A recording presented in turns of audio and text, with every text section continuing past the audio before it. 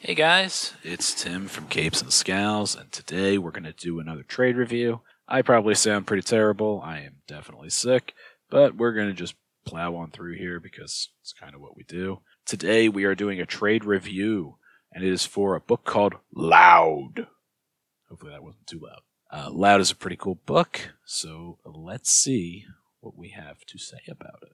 Okay, so Loud came out recently from Black Mass Comics. It is one of those books I love where it's the writer, the artist is doing the entire thing themselves, one person. It's by Maria Levet, and she does the writing, the arting, the coloring, the inking, the lettering, the cover, the whole shebang.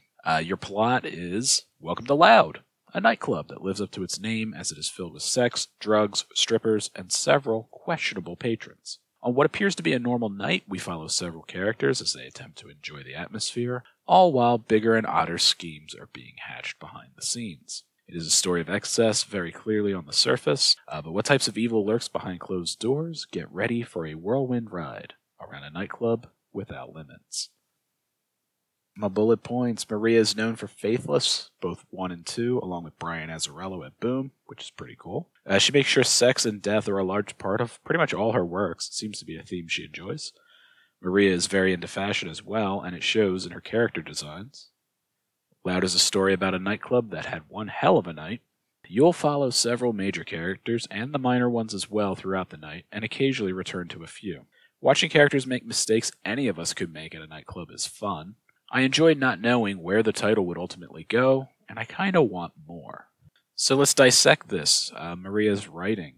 This is a great example of a writer who is also the artist creating an intimate story, where art tells half the story as intended by the writer. Maria Levet seems to love sexualized characters that have normal flaws and try to deal with them. If you have read Faithless, it is similar. However, this graphic novel is way more over the top in all the right ways. We are surrounded by sex, drugs, and rock and roll, all while exploring a dozen main characters and how they interact with each other. Timing is important, as all of the insanity is happening at once, and affecting how each character reacts overall.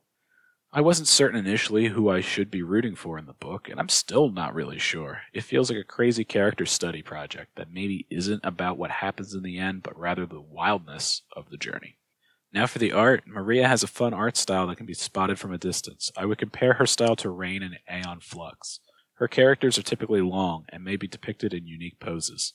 A movie director would love the final product, but hate to shoot it. The nightclub is at times pretty and at other times gross. The bathroom is very awful, as an example, and I am pretty sure a younger Tim was in that bathroom.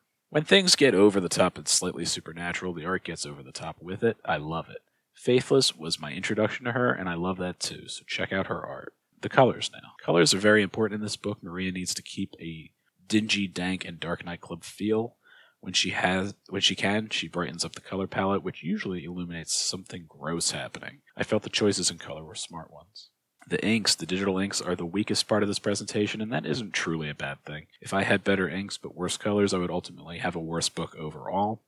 Levet does a serviceable job with the inks, it's just not as cool as everything else. The lettering. Letters are slightly above average because of the incorporation of sound effects and the ability to use letters to demonstrate emotions. I think that the letters fit this book well. Your cover art. The cover has a plain purple background that is blah. Normally this could be bad, however, here it's smart. The focus is on the large variety of characters that are all piled on top of each other. Combining this with the back cover description truly sells the book. I mean, it got me to buy it after all. And I have tons of books to review.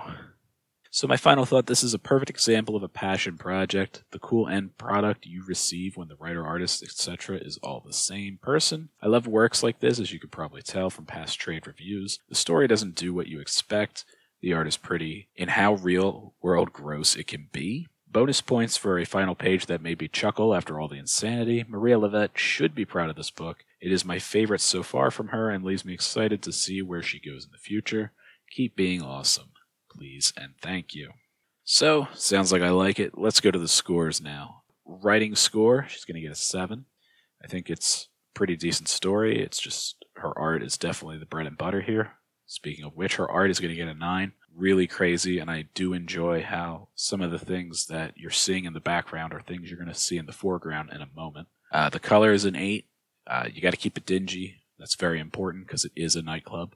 So when you get out of the main floor area, it can brighten up, but otherwise it should be pretty gross. The inking, 6.5. It was the weakest point, but it was serviceable. It was good. Your lettering is a 7.5. Has moments of super impressive sound effects. Cover art's getting a 7.5. Combined with the description on the back, it just sells it. So overall score, this is going to get a 7.5. That's what it averages to. I was pretty impressed with it. So if you want to try a new kind of cool book from Black Mass, that they put out a lot of interesting stuff, so definitely check that out. And that is it. Again, I am Tim, and you can find me on Twitter at mad_dog_Tim. The podcast can be found on Twitter as well at Capes and Scowls.